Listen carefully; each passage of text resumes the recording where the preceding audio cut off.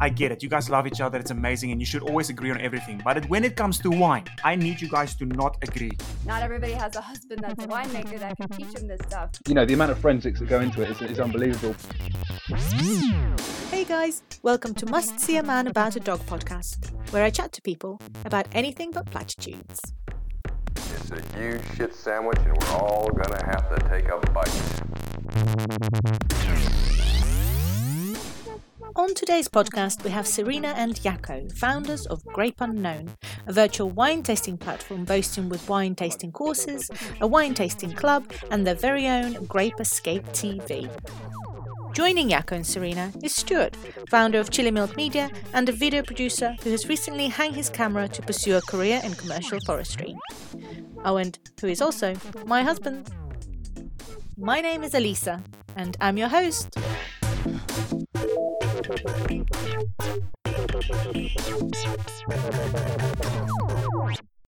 Welcome everybody to Must See a Man About a Dog. Serena and Jacco, you're joining us from California.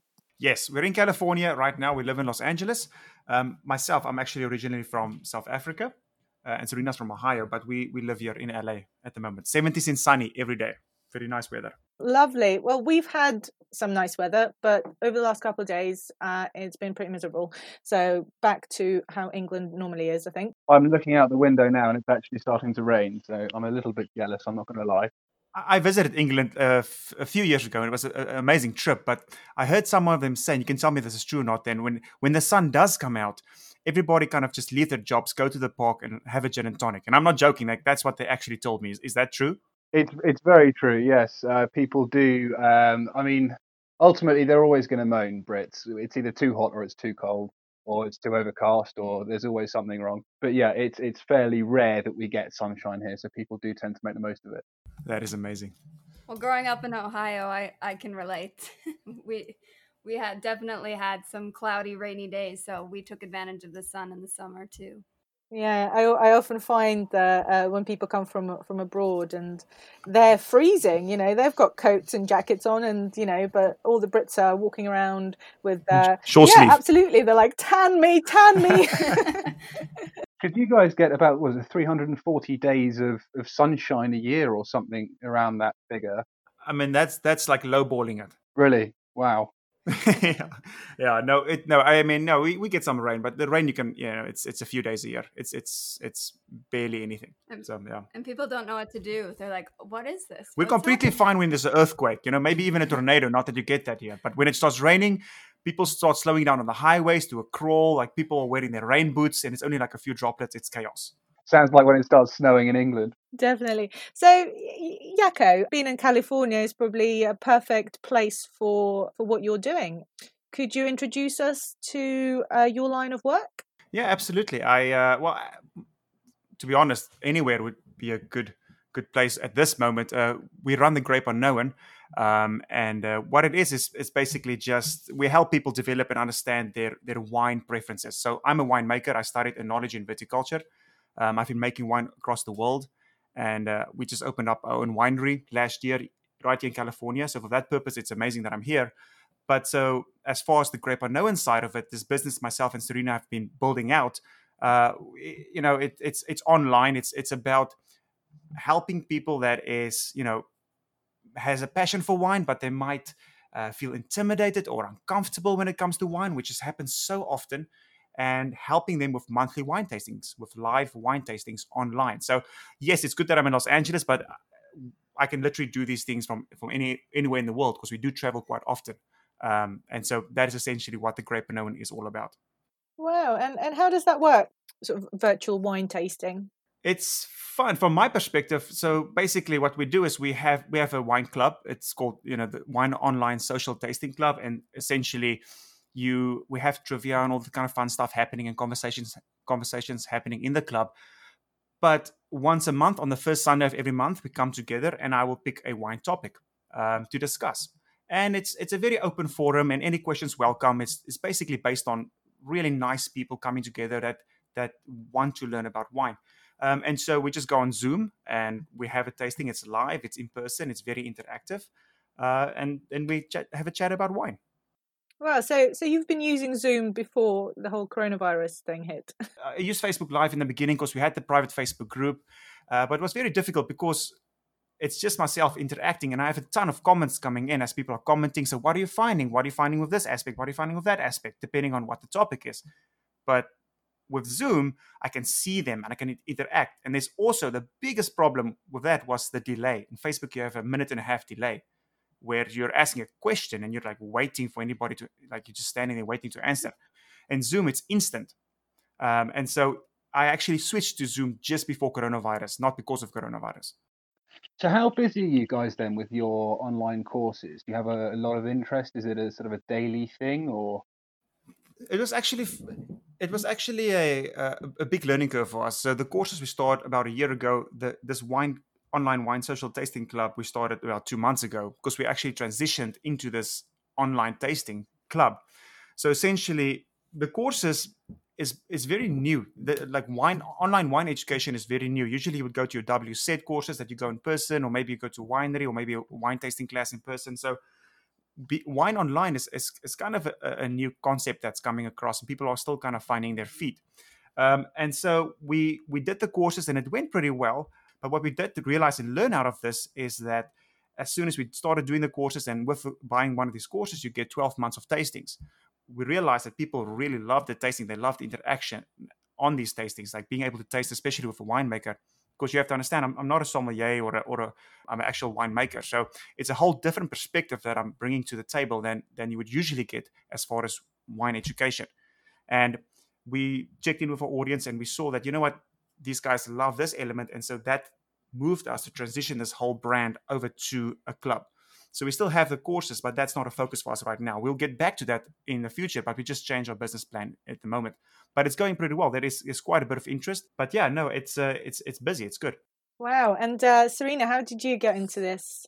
Well, I came up with the idea of using Yaku to start doing these online tastings because I just love this whole online world that I discovered about 2 years ago of like online courses. And it just, to me, it seemed like the perfect lifestyle of being able to travel and to work from wherever. So I knew that I had issues with like being embarrassed, not knowing very much about wine. So I felt like there had to be other people that felt the way I did. And not everybody has a husband that's a winemaker that can teach them this stuff. So I was like, all right, we got to do this. And so I kind of came up with the idea, and then like he just got on board. And so I'm kind of all behind the scenes of like figuring out like different series we can do and creating the website and creative ideas. So that's basically my part of the whole. I don't do any winemaking or wine, but everything other than that, I'm kind of in control of.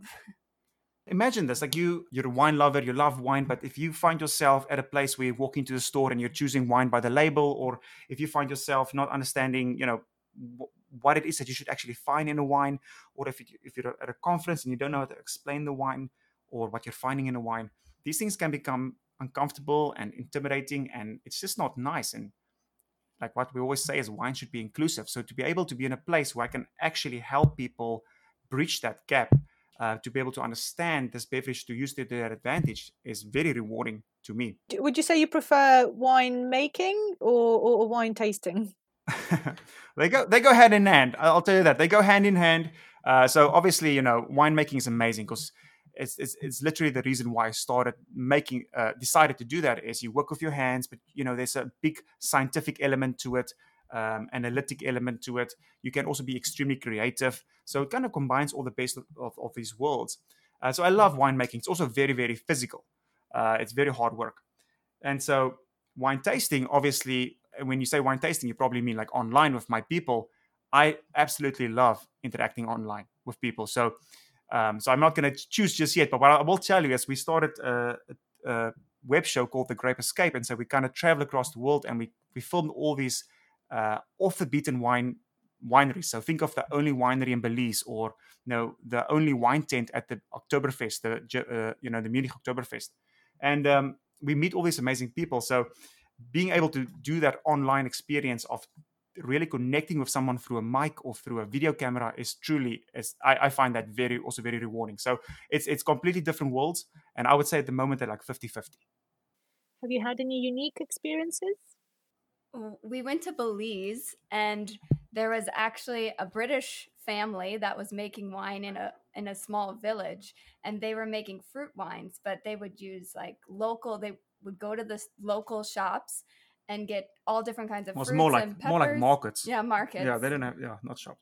And so we interviewed them, and they were just amazing because the culture there, I mean, people don't really drink wine, so they're kind of like incorporating it into the culture.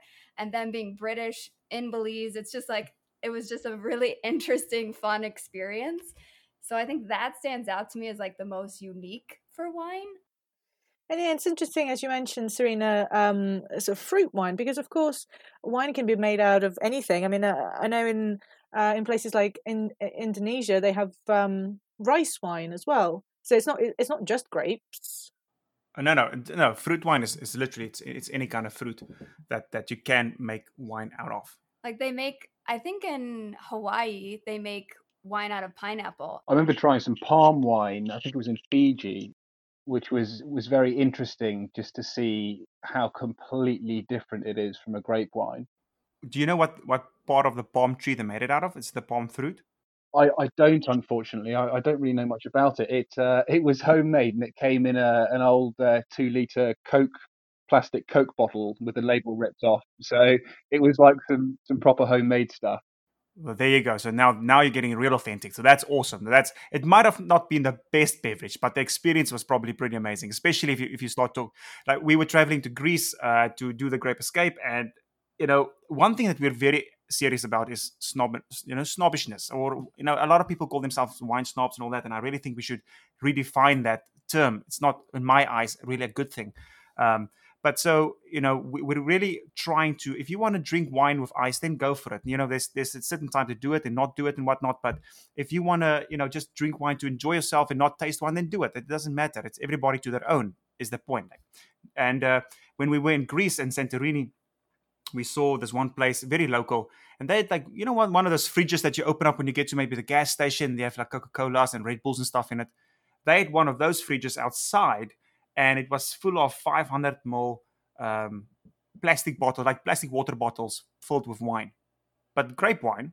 But still, like you would buy a bottle of water, it was right next to the water. You would buy just a plastic bottle of wine. You crack it open, you drink it, and it was okay.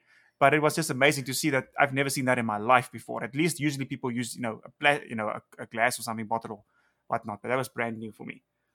That's amazing. And like as you were saying earlier, this whole idea of being a wine snob. I've worked in hospitality for a few years, and we had to be taught about wine tasting and what wine goes with which food. And I always found it so bizarre when people ask you, when you're working in a restaurant, what would you recommend? And it's like, well, everybody's taste is different. Just because somebody says that this wine should go with this food doesn't necessarily mean that you will like it. Just remember, everybody, if you're listening out there right now, all the audience listening to this amazing podcast, nobody can tell you, you're not smelling something or you're not tasting something, because the reality of the fact is that we're all so very unique in our own preferences. The power of suggestion in wine is so strong, and I'm sure in all aspects of life, but especially with wine. So if I'm saying, hey, do you find, I'm getting a lot of vanilla on this wine or whatnot, the other person will be like, yep, I definitely get that. But do you really, though? So when you start stepping aside from that and really start honing in on your own preferences, you're like, okay, what do I actually get? And when you start understanding that, that's when your wine experience really starts to improve. Absolutely. I actually remember drinking wine with Stuart. I remember it was a Riesling, and Stu, and you said that, it tastes really sweet. And I thought, well, actually, I find it quite citrusy, which is what I love. We tasted two completely different wines. It's amazing. Yeah. Yeah, and it was the same bottle. But that is such a good lesson, Alyssa. That is amazing, because one thing I've had quite a bit of couples that taste with me and that I do private tastings for, and I always tell them, listen, I get it. You guys love each other. It's amazing. And you should always agree on everything. But when it comes to wine, okay, I need you guys to not agree. I need you to really take a stance and really, assess it yourself, get what you get. And then at the end, before you're going to influence each other, you can both say, I get this, and then you can compare. Aside from wine tasting, you are also involved with some filming. Could you tell us a little bit about that? In the beginning, I think 6 years ago, we started, our first series was the Nature's Voice. And so we're very avid nature lovers and animal lovers as well. And we were traveling around the world once again, kind of going to places, just kind of showing the world like what would happen. So, for example, this trash beach in Hawaii, where just the Pacific just washes all this trash onto this one part of Hawaii, which is insane, where you're like knee deep in trash, but it's completely off the tourist beaten path. And I remember this was like 9 years ago, and I was just stopping this camera in Serena's hand, and I was like, you just need to do the best job you can. And I was there with my little mic, and we just did it ourselves, and that's how it all started. But since then, we've come a long way where we are quite good at it now. But going forward, I would love to have like my own, like someone that's dedicated to, let's say, camera or audio or something like that, because in the end, it kind of makes your life hard if you have to kind of wear all the hats in a business. And you would probably move forward so much faster if you kind of just sit back and take a perspective of, okay, well, what am I not good at? What is the things that I can kind of lay off to somebody else that's kind of like just do work that will help me focus on the business? Stuart, you know a little bit about filming, don't you? Bits and bobs here and there, yeah. For the last 12 years or so, pretty much my whole professional career to date, I've been in video and television, making various things. I was producing a few different live TV shows, which were aired on Sky and Preview channels here in the UK, and on online as well worldwide. Made a few promotional videos, event films, the occasional wedding here and there. Produced a YouTube channel. So Stuart is the person we need to talk to. This is the person we need to talk to, because we're done doing it by ourselves now. I needed to learn from you, because Yaku just handed me the camera and I was like, okay, and then I just went with it, and it definitely got better over time. But yeah, there was some blurred footage in the beginning. Well, of course, there always is. There, just shoot as much as you can, and that's the number one rule, isn't it? Shoot as much as you possibly can, and then you can sift through all the rushes. So you're not doing it anymore, though, or? Well, as of a couple of months ago, I've kind of embarked on a new venture, something that I've sort of had a keen interest on doing at some point in my life. So I've become involved in commercial forestry as a self-employed or freelance, if you will. So we cut chestnut plantations, and they get processed into fence posts for agricultural use mainly, and also chipped up for biomass boiler fuel. So it's something a little bit different, but it's, it got to the point where I was sat in an office in central London, and I thought, as much as this is interesting, I want something a bit different. I want to be out in the fresh air in the countryside, sort of in the middle of nowhere. And so I spend most of my days in the forest now, which is quite a turn. Wow. Very rewarding. It's awesome. It's interesting to kind of think that, something like work can have such a huge impact on health, both mental health and physical health. And to try and avoid that happening, but equally, feel like you're being fulfilled with a career or whatever it is you choose to be doing. It's finding that balance, isn't it? And that's a difficult thing to do, especially I can imagine if you run your own business as you guys.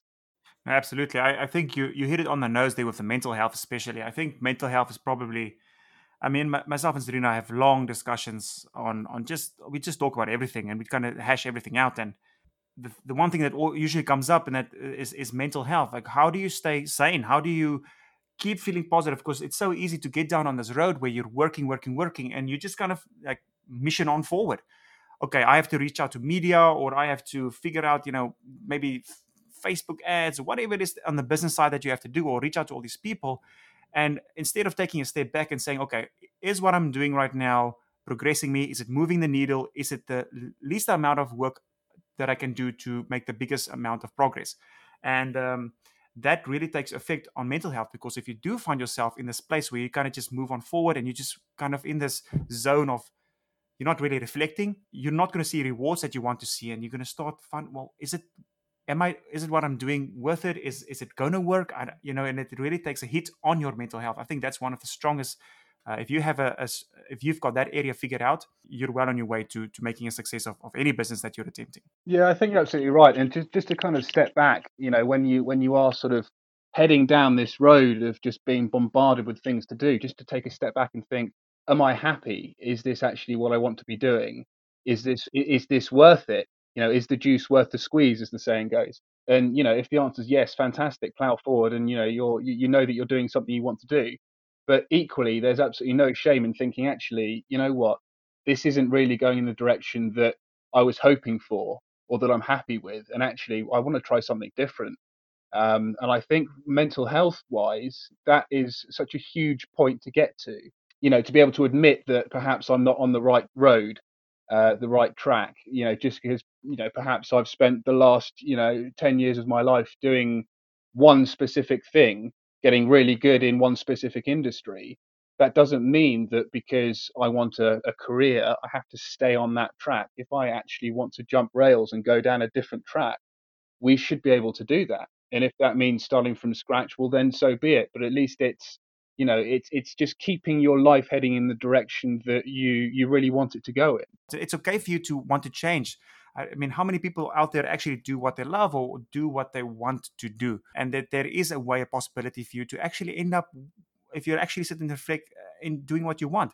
But I would also, at the same breath, say that it's also much narrower. So if you're in your business, and maybe it's not that you want to change your business, but if you are just doing this one tiny thing of, I don't know, like writing emails, or is that work that you need to be doing, or can someone else do that work so you can focus on the actual growing the business kind of aspect? So I think it can go from a small scale, but also a massive scale, into actually changing jobs. Absolutely. But I think long gone are the days where you had to choose one career path. I mean, the way I've been brought up, I've always told that you do have to do that. But actually, that never sat well with me. And I've always wanted to do lots of different things. And, as I'm growing up, I'm slowly going through those. And I think that's absolutely fine. It's fine to have lots of different ambitions and trying to achieve those. Absolutely. And you're saying that you were brought up in a way where you have to kind of choose one career path. And that's the same for me growing up in South Africa. It's very blatant. In America, it's different. And I kind of like the American system a little bit more. But in South Africa, growing up, I went through high school and I was 18. And what happens after high school? You either, well, I don't know what you do. You either go to university or you don't do anything. So you go to university, obviously, because I was privileged enough to be able to have that opportunity. But then at 18, like you said, Elisa, you have to decide what you're going to do. So like I said, I wanted to be creative. I love being creative, but I also want to work with my hands. You're not going to find me sitting in an office. So there's all these things came together, and it's like, okay, but I might have had a few beers at 18 already. So I was like, yeah, I kind of like this drinking culture kind of thing, So maybe I'll do winemaking. That sounds cool. But was it really a place for me to make that life decision for me at 18? Which is kind of crazy. And to think that you kind of commit to this this crazy path. Now, for me, it worked out in the end. But within me, I had this massive ambition. I remember making wine in France, and I didn't speak French. I was there for about three months. It was before laptops, really was a thing for everybody. So I had the radio, but the radio was in French. So I was literally find myself after every day at this beautiful vineyard in front of me, sitting there drinking some wine and just watching the sunset by myself for 3 months. And I can imagine how much time I had to reflect and kind of figure out what is it that I actually want in life. And that was a turning point for me where I was like, you know what, I love online, or rather the host kind of vibe, the on-air personality, like connecting with people. I know I was good at that before, and I wanted to pursue that. And it just worked out that I ended up in Los Angeles. At that point, I didn't even know Serena. But it just, in America, I know that when you can go to college here, Serena, you can help me. You can go to college for 2 years, which counts to the first 2 years of your university degree. But that 2 years in college, you kind of just do a general ed. You can still figure out what you want to do. Yeah, that's what I did. Yeah.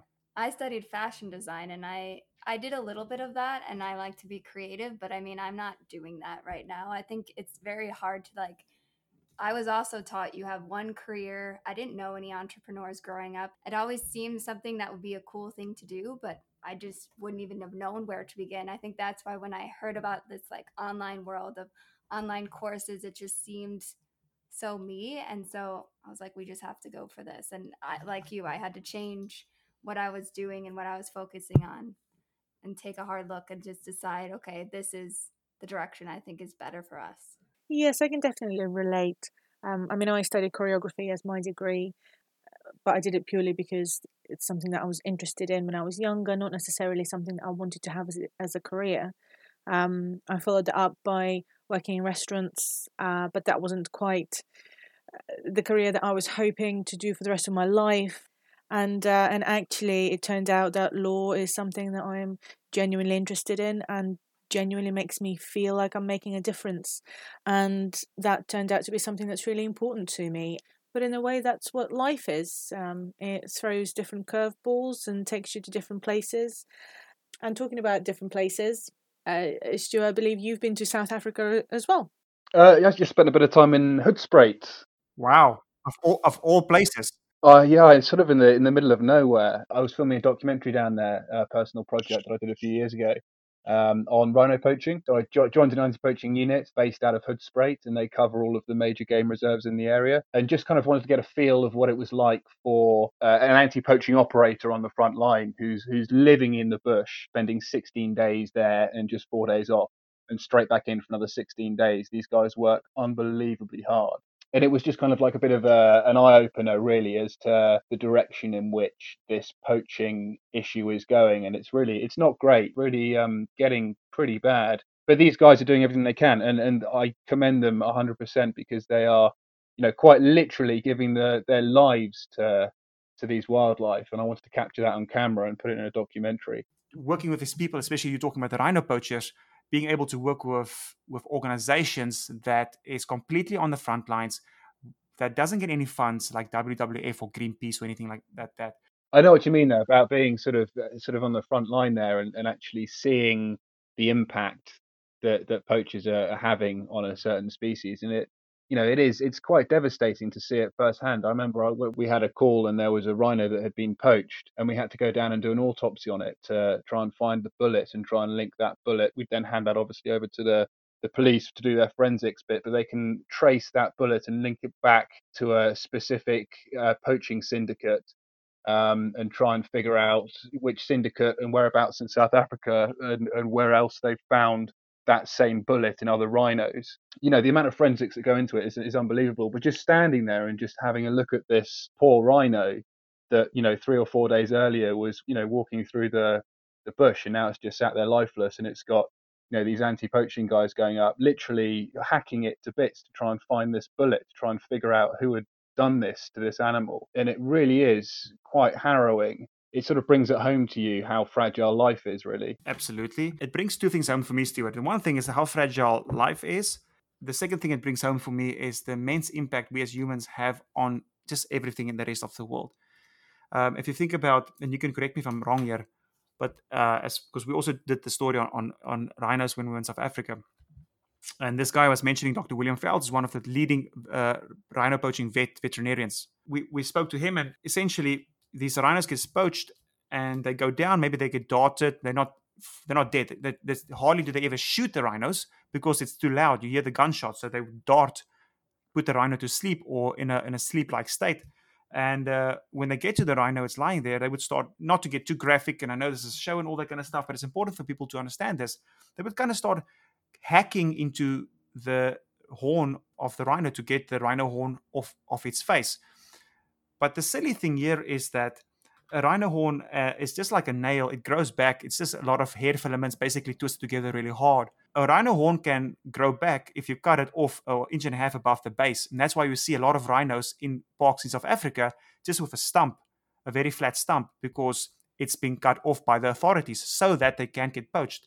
Well, that horn grows back, and then it rubs its nose against trees and stuff, and it starts going to a point again, and then you have to cut it off again. But because these guys want to get as much as possible out of this rhino, they literally burrow into its face. And because of that, the rhino usually dies because it's infected or it bleeds to death or half its face is gone. So it's just a very destructive nature that comes across that I almost couldn't believe when I saw it. Absolutely, yeah. I mean, it's horrific. I mean, these heartless people that do this. It's not just the poachers though, and that this is where the issue is really getting quite complicated, and it's kind of becoming more and more unstoppable. Is the amount of other sort of authority figures that are getting involved with it, and there've been police officers, there've been park managers, who have been working in conjunction with the poachers, and the manager of a game reserve who is in charge of deploying the anti-poachers in his game reserve, he knows exactly where he's deployed the anti-poachers. If he deploys them on the east side, he'll let the poachers know, go in, slip in through the western gate, pick off a rhino with a high-powered hunting rifle, get the horn, and you can be out there in less than 3 or 4 minutes. It'll take them 7 minutes to get from the east side over to the west side, so you'll be fine. And with this kind of information, it's so easy for these poachers to do. I mean, now you're digging into a deep conversation where, now it comes to corruption and just all that kind of stuff that happens in South Africa, which has been a big topic for many decades now. It's sad to hear these things and to know that, but I also know that there is amazing people out there that you probably find yourself as well that is trying to find. And I'm not just talking about the Save Rhino organizations and all those kind of things. I'm also talking about these guys that also have literally nothing. Their job is just to be in the line of fire, helping rhinos survive, but they do it with all their heart. And that's the type of stuff that gives me, goosebumps, that makes me feel like, yes, as brutal as that one person can be hacking into a rhino's nose, you also have the exact opposite with this guy. He has nothing and he doesn't need to do that. And it's probably another job that he could do. And he could also just do the job and kind of just scrape by. But with the passion that they do their job with, because they feel for these animals, is absolutely amazing. Absolutely. And that goes back to what we were saying originally, is to just kind of like occasionally step back and think, am I happy doing this? Don't worry about the money. Don't worry about anything else. Just think, am I happy doing this? Is this what I want to achieve? Do I feel like I'm contributing towards something? These people are leading that in incredible ways. Yeah, major respect to all those guys. It comes down to the why. I mean, if you change the topic back to this is a more of a business-centered podcast, even though we got into some rhino poaching, which is always fun. But if you bring it back to business, it's your why. Like, why are you doing what you're doing? And it can be anything. It doesn't have to be something specific or righteous. It's just, it can be anything. It can be the smallest thing. But you just need to know what that is the point. And I think that's a great point to end on. Thank you so much, guys, for being on my podcast. Thank you for having us. Yeah, it was really fun being here. I really appreciate you guys taking the time to have a chat with us. It was really nice. Yeah, it's been really pleasurable. I've really enjoyed it. It's really nice to meet you guys. So what have we learned from today's podcast? Well, it's all about the why. Why do you enjoy drinking that specific wine? And don't say because the sommelier recommended it. Why do you work in this specific place? And don't say because you've been doing it for ages. Explore your taste buds, find out what makes you happy, and evolve. Because, it's not good to keep things bottled up.